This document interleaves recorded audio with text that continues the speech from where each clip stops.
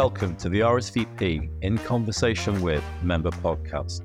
RSVP is a member community for the global luxury wedding and party industry, and every week I interview a different member. After half an hour, you'll know them like old friends. Sit back and enjoy.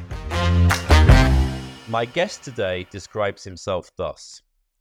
I was born in Brooklyn, New York in 1969. Probably two of the coolest things about me, being born, albeit not raised in Brooklyn, and the fact I was alive in 1969 with such cool things as Woodstock, the moon landing, and the Mets World Series, even though being a baby in arms, I didn't witness any of them. A pretty average 1980s kid. I played sports, played some guitar and piano, but played way more video games than both. Even though I was a good kid, I was probably best described as a wise ass. I attended the University of Michigan, but still found a way to make partying my major, graduating with a degree in archaeology. I'm always the first to joke how handy this degree has come in for a career in entertainment. But the best thing that came out of college was finding my forever love, my wife Jen, who has tolerated me for over 32 years and counting. We have two children, Ryan, a senior at Ohio State University, who shares my love for classic cars, and Jesse, an incredible artist, Ivy League graduate, and a real grown-up adult living and working in New York City. I started in the entertainment business because a childhood friend asked me to join in as a DJ right out of college. And since I had no archaeological digs to go on, I decided to give it a go. With no true experience in the music industry, I quickly realized I had a knack for it, and subsequently started On the Move Entertainment in 1993, and the rest is history. I'm currently putting finishing touches to a forthcoming book, The Entertainer's Guide to Entertaining, where my expertise will touch upon all aspects of throwing the perfect party from the perspective of the entertainment. The book will also contain anecdotes from amongst the thousands of events I've produced over the course of my career, with particular insight into working with celebrity clientele and the world's most foremost event planners. Welcome, Darren Olarsch. Hello, James. Hello. I've got to ask about the book because that was the last thing which you said. So is it a warts and all kiss and tell? It is a little bit because Oh. I've been working on it for so many years that I've decided that if I'm really, really going to have the industry's dark and dirty secrets, I'll probably never work again. So it might be my farewell goodbye, my book. Well, yeah, just maybe release it the day that you retire. Exactly. Or sell the company, or both. Anyway, okay. So, well, actually, let's just go back to you being a baby in arms in 1969. And I mean, I'm the other side of the new year. I was born in February 1970, so I missed all that, I'm afraid. Yeah, you don't have that cool year on your driver's license. No, I don't. But then again, I was born in the 1970s, so. So people think I'm probably 10 years older than what I am. Or younger maybe. Anyway, you obviously didn't know that Woodstock was going on, but what is your earliest memory way back when? Yeah, it came from people older. It came from parents, and it came from my request to my parents saying, well, how come you didn't go to Woodstock? And they blame me. They blame being pregnant with me why they didn't go to Woodstock. And I said, wow, so we both lose. I didn't go and you didn't go. Well, Marcy Bloom went, Yes. Yeah, we have that bond. Marcy and I bond over, my wanting to be there and her actually being there and being this, completely too young to be there, but wild stories. I love her stories of Woodstock. Yeah. She's something else, is Marcy. She was just fantastic. Okay, so so your first memories would have been in the 1970s growing up, and the 1980s being a wise ass, kind of over there. So that was good. So I mean, I do ask this of everybody, but you are the professional. So what was your first gig? Well, my first professional gig, when I started, it was really doing DJ parties, and I remember it was called Parents Without Partners. And wow. Okay. Yeah. And I'll never forget it. It was probably the saddest group of people I've ever seen in one room. I was DJing, and there was maybe 30, 40 people in this room, and trying to find love in the most awkward ways, and me trying to figure out what song is going to get these sad people to actually find love that night. Oh, no. Oh, dear.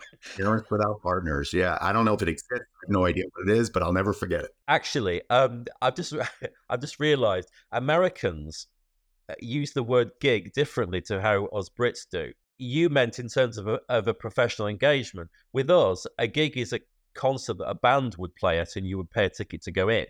So Oh, what was so no kidding. yeah. So what was the first band you saw live? I think is probably It the best. was Journey. Don't stop Journey. believing me. It was Journey. I think it was 1984 or five. So I was 14 or 15 or something like that. And it was Journey. Yeah. I got a clear memory of it. Well, that's a good one. Actually, that's probably the best one I've had so far. Actually, Really? that's a concert I would want to go to. Yeah. And I saw them again last year or two, albeit a different singer, but, 30, whatever, 52 years. How many years? I'm not doing the math. That's why I'm in entertainment. Okay. And do you have a favorite style of music that you listen to as pleasure? Yeah, I mean, I have two wide spectrums of music that I love and I was raised with. On the one hand, I was raised with rock and hard rock from Zeppelin, to Ozzy, to all that hard rock. Loved it growing up, but I was also there for the birth of hip hop. I mean, I was a New Yorker raised, and when we saw hip hop hit the streets and hit the airwaves, I mean, I was sold. So, now that we're celebrating 50 years of hip hop this year, I mean, that's me. That's my whole youth. Yeah. And any particular artist that are the biggest impact? I mean, I would show you my camera because behind I would tilt my camera over. I have a huge 8-foot poster of the Beastie Boys in my office. So I'm a big Beastie Boys, again, from Brooklyn, New York, these guys that were awkward and weird, but made it so high into the hip hop game. Yes, I'm a Beastie Boys guy. Okay. So you went to school in the 1980s and you decided, well, at the age of 18 to do a degree in archaeology. Is it 18 that you go to university? It was, yeah. I mean, I went to school not quite going for archaeology, but while I was in school and I was studying and like, what the fuck am I gonna do with my life? I was literally just bouncing around the book to find a degree, and literally, I'm not making that up. I just stumbled upon archaeology. I took a class. I'm like, I could do this and I can graduate in time, not have to go to more than that. And I figured it was going to be sort of this setup to maybe go to law school or do like what every other Jew my age did, which was, regular undergraduate, then graduate school, and then life. But I couldn't wait to get out of school. So I took my archaeology degree and I ran. Fantastic. One of my ex-girlfriends, I'm sure, was an archaeologist because she was so good at digging up the past. It was unbelievable. Oh, come on. I had to get that one in. I had to get that joke in. You want me to say I can dig it? Yeah, I can dig that, man. I can dig it. And you found your wife at university, yes? Yeah, we met at school. Yeah, we met at college. Yep, she's a couple years younger than me, but we met and have been together since. So how about that? 2 great children. 2 awesome kids. Love my kids. Yep. So tell me, what classic cars do you have? Well, and we made a pivot because I had for a very long time a 69 Mustang convertible. Again, 69, you're getting the connection to 1969. It was my lifelong dream to have. I had it for about 15 years. I sold it a couple years ago because my son, when he became driving age, we got into BMWs. So now we've switched from maybe classic cars to now, the insane BMW world. So we both have BMW cars that we fuck around with. But Wonderful. Okay. So in terms of favorite art forms, I think we know it's music, but is there a second favorite? Are you a film buff, an art buff? Not so much anything than that, but I do like I guess you could consider me a carpenter. I do a lot of fine woodworking. I do a lot of building in my spare time, and I consider an art. Like when I build something that is, not just difficult to make, but looks beautiful. And that's one of my favorite things. So a lot of the things in my office in our headquarters here in New York, I built. Like we have a bar in our cabaret that everybody in the office knows I like to brag about. That's my bar. Yeah. Okay, wonderful. Let's turn to food then. So if you could have any food as your, well, I won't say your final meal, but if it's your go-to meal, my desert island meal. Yeah. If I was dying, I mean, it'd Okay. have to be Italian in some respect. There'd have to be, that have to be pizza in there, that have to be chicken parm in there. That, I mean, because if I had to say a specific food, I guess we could say pizza, a good, coal fire, wood fire pizza, but, all Italian for us is good. And in terms of your drinks, so you got this amazing wooden bar, handmade by yourself, many, many hours of whittling has made this bar. Behind it is your incredibly hot wife. And there's every single drink you can possibly have in the world, and she's there. She's going to make you whatever you want. What would it be? I guess it would be in the Scotch family. So whether it's a single malt or blended, depends what day of the week. I usually will stay in the Scotch family for sure. You've got the best pizza chef in the world, and he's bringing his own private oven to your home. You've got the fully stocked bar and your dream dinner party with that food and that drink. Who is around the table? It could be anyone, alive or dead, in the public eye. Anybody you want. This is your dream. So here's what we're going to do. We're not going to have food. We're not going to have any alcohol. Okay. We're going to have a big pile of drugs in the middle of this table. And it's going to be all the, incredible rock stars that died young. I want to party with like Jimi Hendrix, Jim Morrison, Kurt Cobain. So it's the 27 Club, yes? It's the 27 Club, but with drugs, though. I want to do it when they were living their best lives, like so zooted out of their minds. I want to be there those nights. I don't want to be there in the dark, dark days when they really, really were at the end. I want to be in their high times. That's what I want to do. That's a pretty unique answer. I don't think I'm ever going to have an answer like that before. All right. But no, that's good. That's good. Oh, wait, this is going to be on the air? Wait. I'm just kidding. Well, yes, but I've seen the stats. No one listens to these. It's fine. Yeah. Okay. And okay, we all work incredibly hard in this industry. And so you're coming off a busy season, your Christmas or your summer or whatever, where you're doing 10 gigs a night in terms of bookings, and you have to be at all of them simultaneously. And then, but you got 2 weeks off with nothing to do. Okay. And where do you go? Yeah, I'm going to the mountains. I always joke with my wife that maybe we would live off grid one day. So maybe it won't be off grid, but it would be a combination of literally being in the mountains. It would be in the winter. I love cold. I love snow. I love to ski. And so for me, my happy place is, out west in the US, where, I go to Utah a lot, go to Colorado a lot. And who knows, maybe that's where, I finish out my life somewhere in the mountains. Yeah. Hey, do you skate? Yeah. My whole family skis. I've been skiing since I was a little boy. Used to race in college. So I love skiing. Yeah. Now, we've all got a bucket list. Both of us are roughly the same age by a few months. And so we're about halfway through, aren't we, I would think? Wow. I don't know if I could do it in 50 years. It depends how part of the 27 Club you are, really, I think. So what's left? What's left on the bucket list that you want to get in your remaining 50 years? Yeah, I mean, there's still some places in the world. I love to travel. We do try to find ourselves in little pockets of the world. And so I still think there's places on Earth that I haven't hit, so that I do want to hit. And actually, I went to a national park last summer. I went to Moab in out west, and I've never done the U.S. national parks. And although there's amazing places all around the world, what's in our own country here in the U.S. is mind-boggling. What beautiful places there are, and so I do have a bucket list to hit a lot of those national parks, and traveling the world as well. But I could be happy opening up a shop, building and doing things the rest of my life, which is just building beautiful creations, whether it's furniture or, like you said, I could whittle away the rest of my life doing that. I'm going to use whittle from now on. So whittle, it's a good word, is whittle. It's yeah. It's a good word. Now, when you've maybe had a few too many whiskey sours, or you've been indulging in the 27 Club, I don't know. Do you have a special talent that comes out?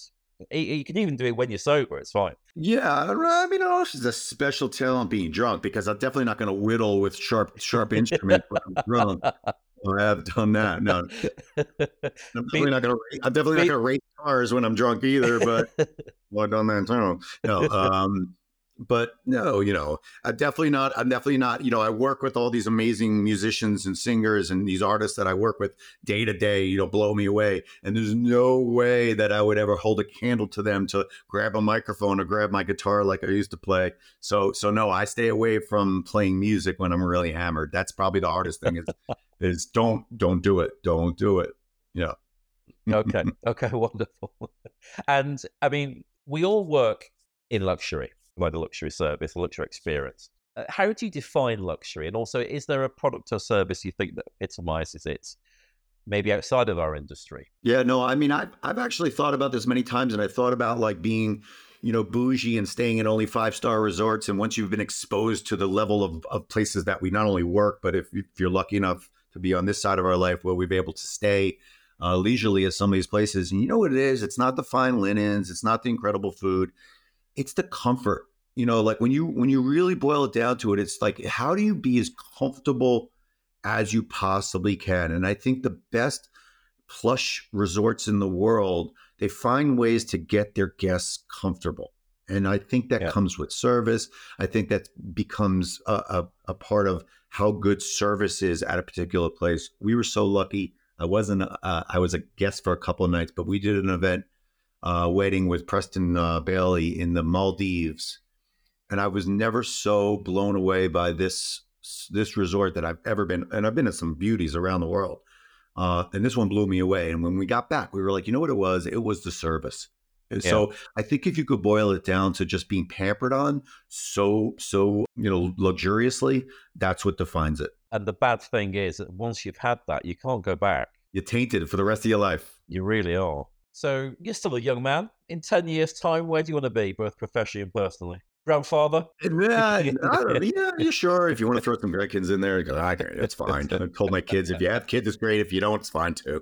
My wife doesn't want to hear that, but no, to me, I always want to do what I'm doing now. I love what we do. I love playing music. And if we really think about it, what we do for our professions, everybody involved at RSVP, really, if you think about it, we all provide everybody, the end users, with a happy joy experience. It's really, if you think about it, we create happiness. And as trite as that is as a statement, I always love that. And I always love being a part of it and playing great music. Sometimes, I mean, what do I really do now? I stand in the back of the room, I bop my neck, and I'm like, all right, great. We're doing a good job tonight. But when I'm in the room with such amazing talent and I'm like, holy shit, this is so good.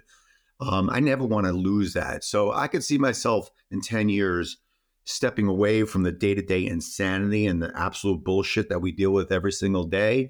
But if I could still be around those great experiences that we create in some way, I'd be happy, but in a limited amount. Very few people in this profession leave and retire completely. They really do. It's they go until the end because they just love it. That's true. It's true. Either that or they're broke and they have to. Well, yes. Well, actually, that's probably more the scenario. Okay. And has anyone really influenced you in life? And what advice have they given you?